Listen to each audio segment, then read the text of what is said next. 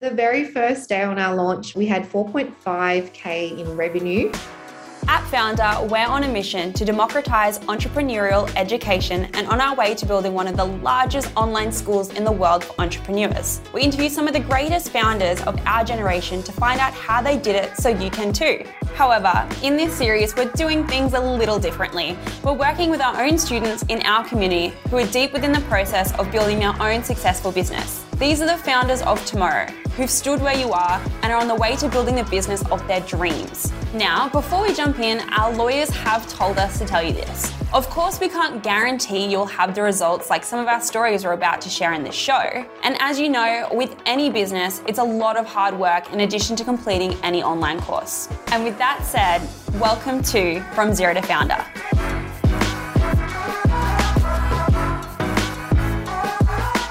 Hey guys, Molly here. I'm the Community Manager for Founder Magazine, and welcome back to the series From Zero to Founder. Today I'm sitting down with one of our Start and Sales students, Lorianne Trinh, who managed to sell 4.5K worth of her products in just one day. She sells Japanese snack-inspired tracksuits for kids, which is such an incredible and unique product. So I'm really excited to speak with her more about it today. So let's just jump straight in. Hi Lorianne, thank you so much for taking the time out of your day to speak with me. Let's start by introducing yourself. My name's Lorianne. I am a mother of two. I just gave birth 3 weeks ago. So excuse me for being a bit sleep deprived. A little bit about my business. It's called Eat My Baby Co. We sell children's tracksuits for children 6 months to about 5 years. We're going to add a few more older sizes as well. But what's special about our tracksuits is that it features Japanese-inspired snack designs or snack prints. And the idea came about when I was shopping for my then 2-year-old. And we came across a lot of cute prints, mainly, Vegemite, avocados, all those cute prints. But I just didn't feel that it was relevant to our family as a Australian Asian migrant, second generation migrant family. I feel we identify more with the Japanese inspired snacks. No, I definitely do agree with you. And I think the prints that you've done and you've launched so far are absolutely adorable. And also congratulations on your second child. That's such an accomplishment and will probably only continue to inspire you to create even more products, which is very exciting. But going back a little bit, what were you doing prior to actually discovering this business idea? Were you in a different profession, or were you always thinking that you wanted to be your own boss and get out of the 9-to-5 sort of lifestyle? Yeah, I'm actually an audiologist. I work part-time now after becoming a mum. So when I launched this business, I was working 3 days a week. I'm currently on mat leave. And I'm due to come back to work in January. I do love my job, but I've also always wanted to start something on the side, a bit of a side hustle, just to earn a little bit of extra cash. But also the whole concept is quite special to me. No, I really like that. And I think it's something completely unique, and having children yourself would probably, like you mentioned, it's much more special. But walk me through the idea of conceptualizing your products, because you mentioned you were in the field, you're looking at other different designs, Vegemite, avocados and things like that. What really drew you to the particular styles that you ended up deciding upon for your Japanese inspired snack foods? Now that I think back, it started when we found this really cute, I think when my daughter was a newborn, I remember now, we found this really cute onesie that had sushi on it. And I got really excited. I just said, take my money, I'm going to buy this. And then I forgot about it. And then when she was about 2, we came across another tracksuit set that featured sushi. It was actually something that was posted online. And I grabbed it immediately. And then the next day I checked, it had sold out. So I knew that a lot of families out there were feeling the same as me. They were feeling this sort of nostalgia with, sushi, Asian snacks and all of that. The designs that I chose snacks that I've eaten in my childhood, and instills this kind of feeling of, 90s nostalgia, the way I grew up. Yeah. I think that's really special. And, your business in particular, the name is very unique. And I love it because it's almost a little bit jarring. What really inspired you to go ahead with that name, Eat My Baby Co.? I don't know if you're a mother, but when you're a mother, you have this temptation to just eat your baby. And that's where it came from. Every time I look at my daughter or my newborn now, I just want to like nibble her little toes. I want to kiss her. I just want to essentially eat her. And then that's just how the name came to me. It's absolutely adorable. And when I first read it, I was so intrigued. And I think a lot of people also, that might be an aspect for them. They want to know more about what you're selling or what your brand is about. So it's a great marketing tactic as well, which, I commend you for, because it is something quite unusual.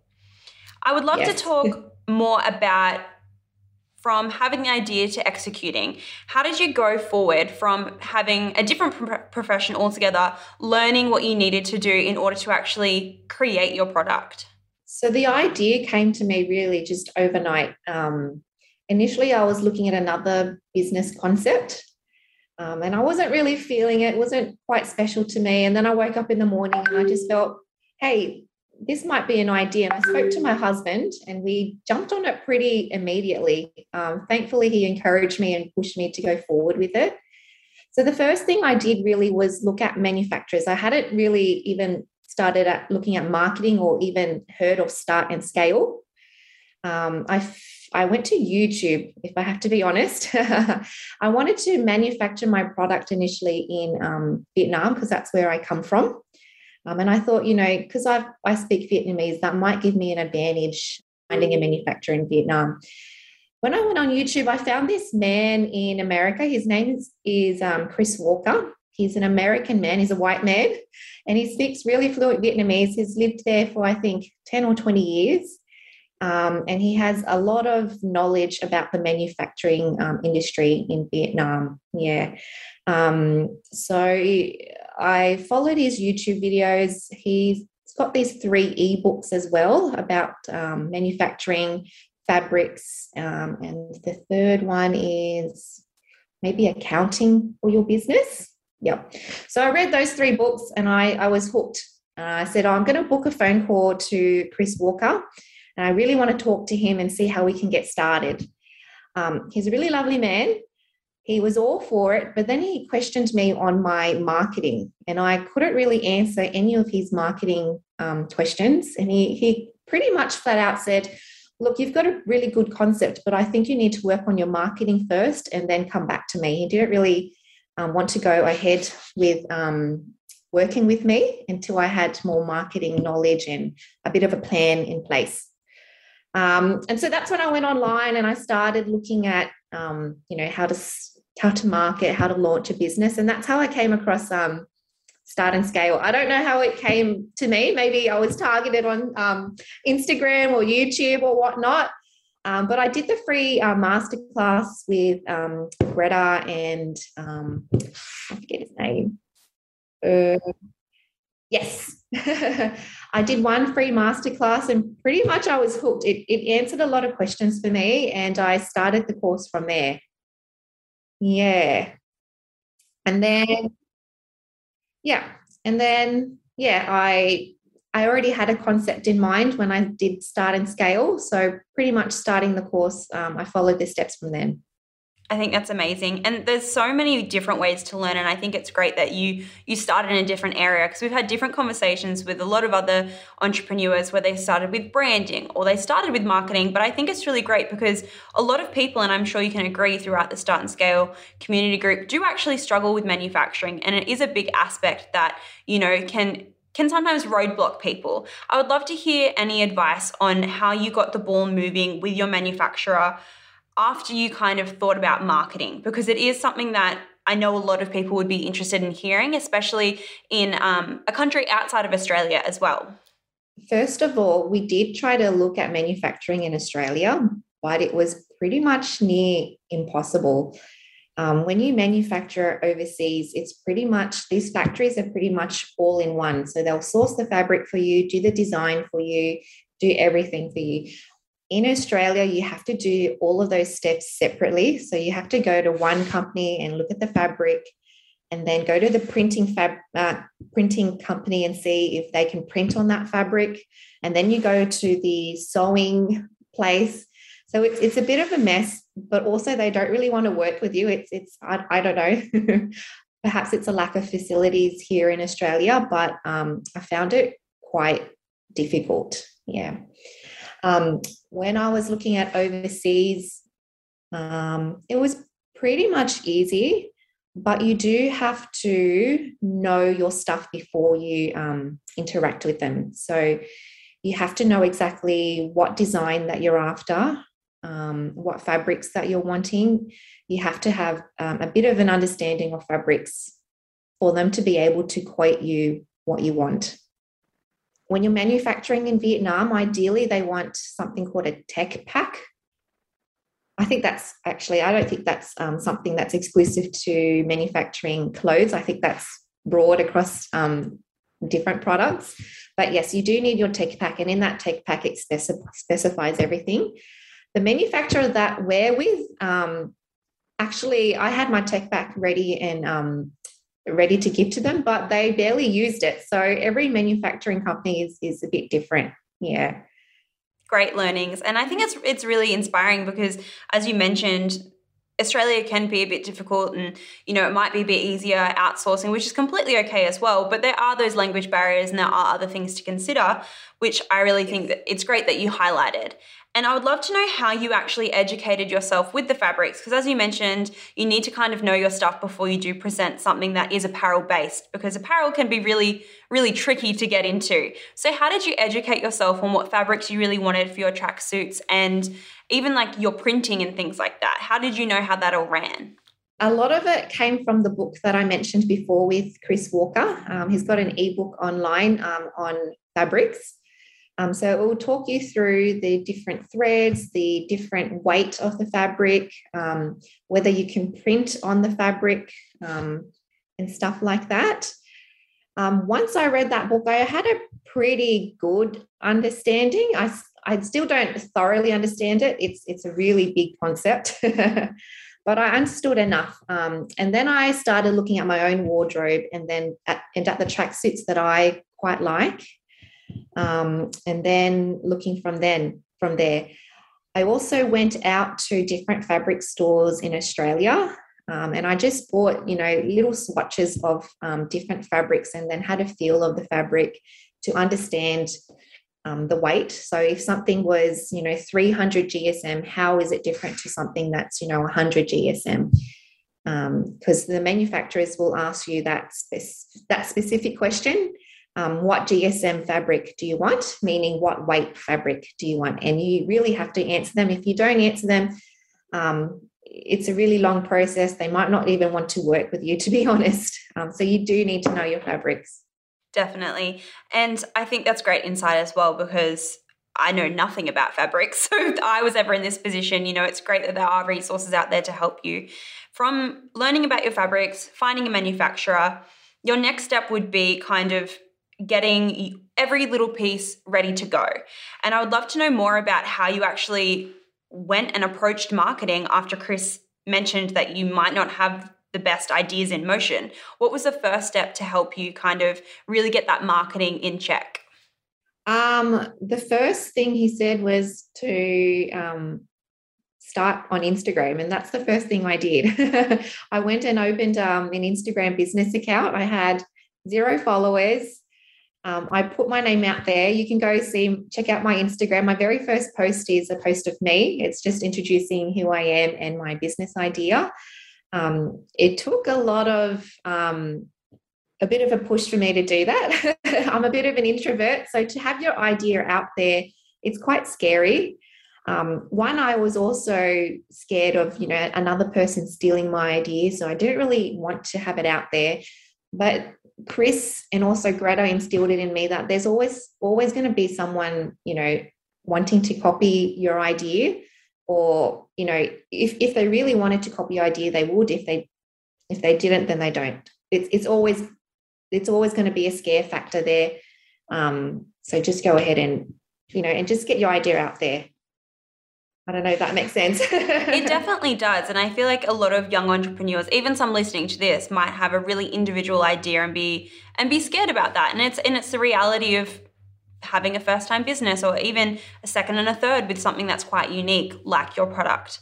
And I think you mentioned Instagram, which is a great platform to get started on and to really help even create a presence before you launch, before you even have a tangible product. Was it always really important for you to have that face-to-face connection? You said your first post was a photo of you. Do you still have a close connection with your audience now that you're starting to grow your Instagram account more? I do. One of the things I didn't expect was a lot of my followers DMing me, and I always reply to them. But that was something that I didn't expect. I thought, email communication would be the way to go, but a lot of my followers prefer just to talk to me directly, and I prefer it that way as well.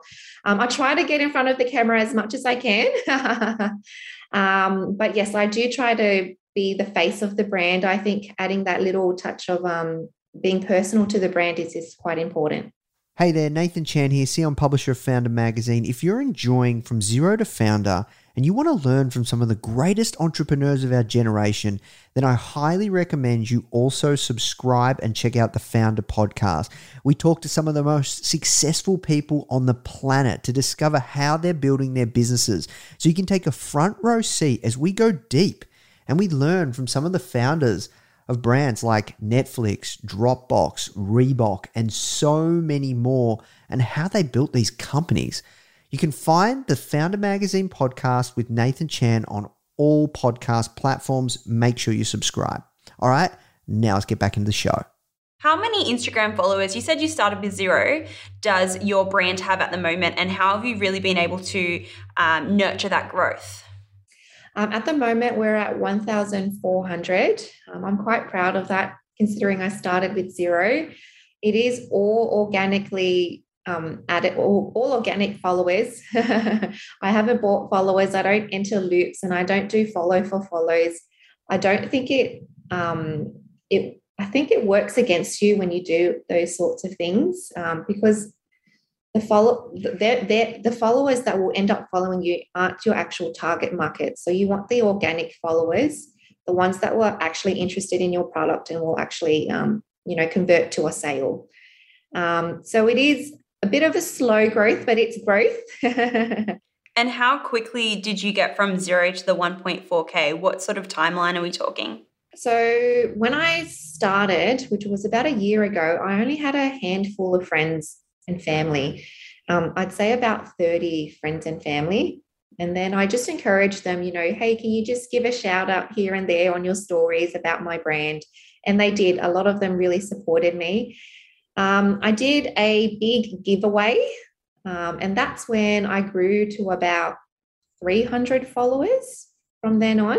Yes, from 30 to 300, I was jumping for joy back then to get 300 followers. And then on launch day, we launched with 300 followers. And then within maybe 2 weeks of launching, it grew to about 1,000. And now we're about 1,400. That's incredible growth, especially in such a short amount of time. And I think even seeing that change from the giveaway to launch, and now it's continuing to grow, that must be so encouraging for you and really exciting. You mentioned the giveaway that you had for your pre-launch phase. Talk me more through how you actually brought that to life. Who did you team up with? Was it just giving away your own products? What was your strategy there? I didn't team up with anyone. I didn't think anyone would be interested in, teaming up with me, someone with, 30 lousy followers. I did a big giveaway because our product's so new. I thought, it's got to be big to encourage them to follow us. So I gave away one set of each of our products. So we've got 5 tracksuits, and I gave away 5 of those. And it was a good way for people to just, get a hold of the product and see what it's like. Definitely. And I think it's a great way to kind of spread your word of mouth, especially for such a small brand, and having people probably reshare it once their package arrives, and all the other great things that really stem from a giveaway. And was your giveaway strategy simply to tag a friend and like your post, or were there other elements involved? No, it was really, really simple. It was simply tag a friend, and I think I even forgot to tell them to like our post. I realized after I did the giveaway, I thought, oh my gosh, I've got, all these comments, but I've only got maybe 100 likes on my post. And I realized, oh, I didn't make it a rule for them to like our post. It was really simple. I didn't want any barriers to them following us. So it was really simple, tag a friend, and then the winner will be announced in about a week. Beautiful. And did you also grow your email list? Yes, I did. So when I launched, I had an email list of 120. At the time, I thought, oh my gosh, that's so lousy. I wish I had a bit more, email subscribers. But then I came another entrepreneur on the Start and Scale Facebook group, and they were selling hats, and they had similar numbers to us. They had 300 followers and about 100 email subscribers, and they launched quite successfully. So that gave me a bit of confidence when it came to launch day. I thought, it's not the number that, that's in the thousands, but perhaps it's enough. And it was. I had 120 subscribers, and yeah. Beautiful. I would love to talk to you about your actual launch day. I believe you launched in July of this year, and you've had a great launch since.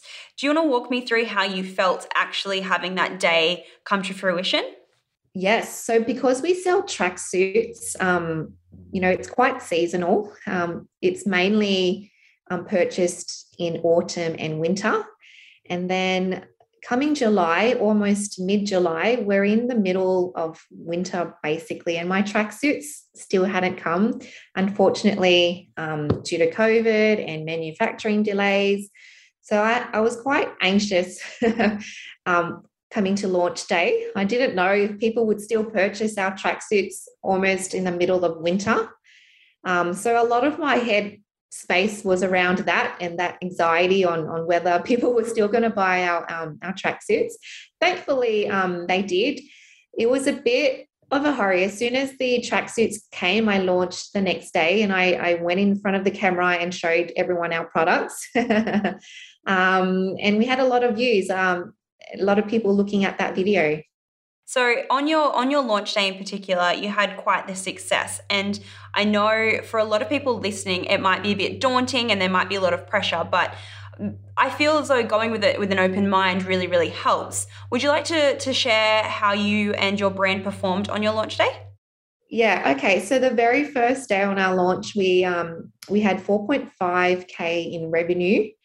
And then the next day, it was, when we launched to the public, I think it was 1 or 1.5. And then over the next few days, we were roughly hitting 1K still. Currently, we're at 25K in revenue, and it's been a little over a month since we've launched.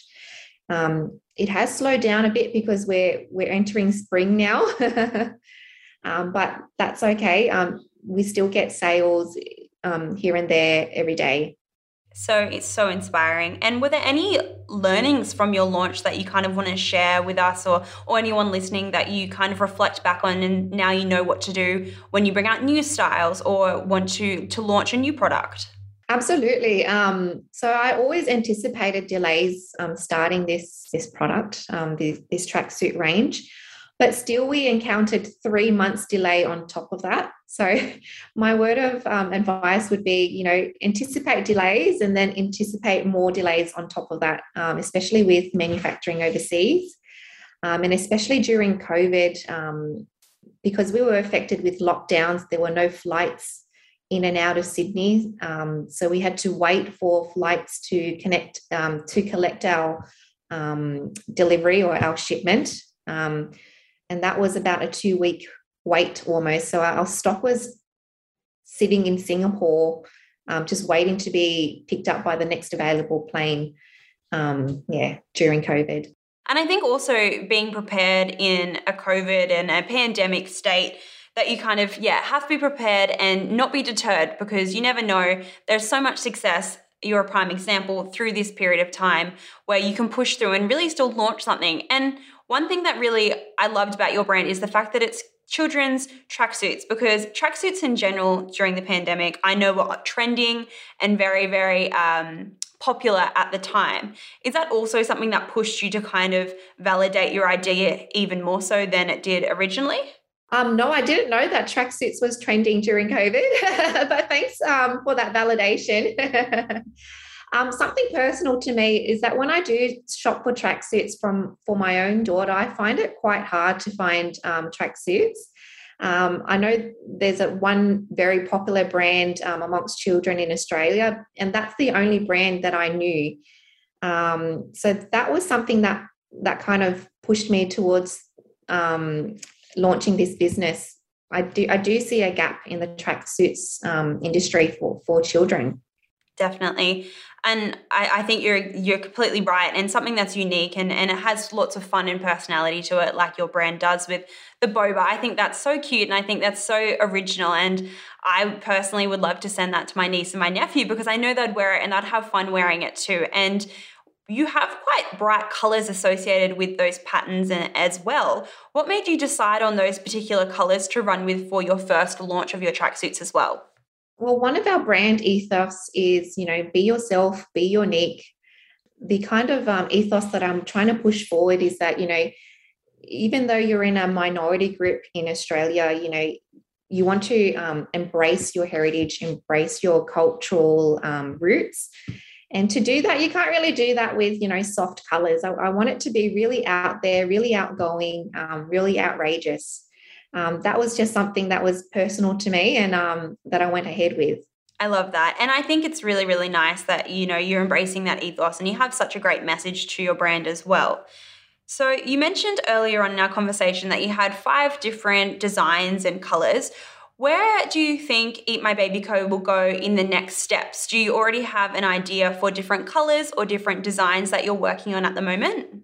Yes, so we didn't plan on coming out with summer sets, but a lot of people were asking, what will you come out with next? And I kind of felt lousy saying, our next drop will be next winter. It will be, 12 months away. And so I went ahead and we're working on dropping summer sets now, and I'm hoping they come by November.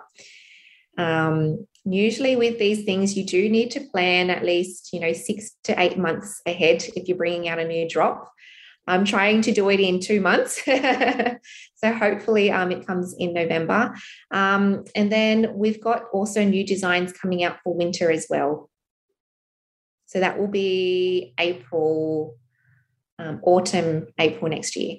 Exciting. And they will be featuring new Japanese snacks, or do you think you might venture somewhere else that's maybe inspired by your childhood? Yes. So we will still have some of the same designs. We might discontinue 1 or 2 of the designs and then bring out a new design. I don't really want more than 5 or 6 designs out at one time. For now, the focus is just on Japanese and East Asian snacks. But if the business grows, I would love to do snacks from all around the world, Spanish snacks, Arabic snacks, I don't know, whichever snacks. But the whole idea is to, embrace different cultures from around the world.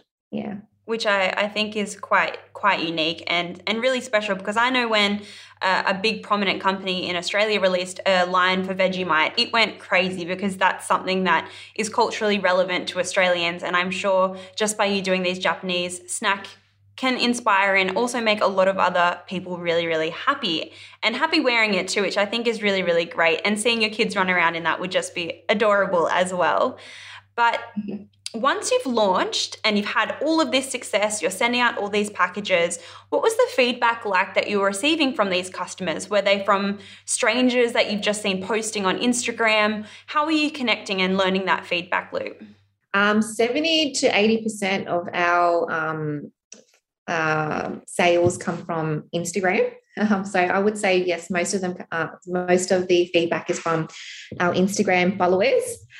Most of them are mums, and most of them are so nice. They message me photos and tell me, I love the tracksuits. Thank you so much for making these tracksuits. I think that's the best compliment when someone, I should be thanking the customer for purchasing our tracksuits, but instead they're thanking me for making the tracksuit. So I think that's really special. A lot of them just direct message me or tag me on Facebook with their children wearing the tracksuits. Incredible. And are you using some of these photos that they're sending you and repurposing them as user-generated content for your marketing or any other aspects of marketing? Yeah, absolutely. So I'm trying to get a mix of user-generated content and content generated by us, and then the professional photography. A bit of a mix. Brilliant. And from here, are you thinking of expanding any marketing tactics to Facebook ads or other social media platforms going forward? Yes, I would love to do more Facebook ads. My Facebook ads at the moment is a bit lousy, but that's going to be my next focus. I also would like to, approach some print magazines and see if I could be a feature in there. That's also my next focus as well. That sounds really exciting and something that, could just propel your brand even more from, your already amazing growth, but having those publications and having such a unique product could definitely push you in the right direction for your summer seasons and then also your next winter drop, which is great. And working towards wrapping up, I would love to know more about what advice would you give someone listening to this conversation in terms of if they were sitting at home, similar to you were, had an idea, really wanting to execute it? What would that piece of advice be that you would give to them? Absolutely, just go for it. If you've got an idea in your head, go out there, research how to do it, how to implement it. If you've got any fears, just push through those fears and just go for it. I think the worst thing to do would be just to sit there and wonder, what if I had, gone forward with that idea. I don't think going through life with that question in your head is something that's good. I think, even if you fail in a business, which I hope you don't, but, at least you've gone for it and you've got some learnings and hopefully you're successful as well. I completely agree with you, and I think just going for it is a great mentality to have because it's paid off for yourself and you're trying something new and now you're working part-time with your old profession and really dabbling to something that you love and that you're passionate about, which I think is what a lot of people listening will probably resonate to as well. And I want to thank you, Lorianne, for taking the time and sitting down with me today and sharing your journey. And hopefully we can check back in with each other in the next couple of months and see how you have further grown with your company and your brand as well. Thank you. Thanks for having me. Hey guys, we hope you're loving From Zero to Founder and you're getting a ton of value from it. If you want access to the exact free training that led today's founder to where they are now, head to founder.com/course training or follow the link in the show notes.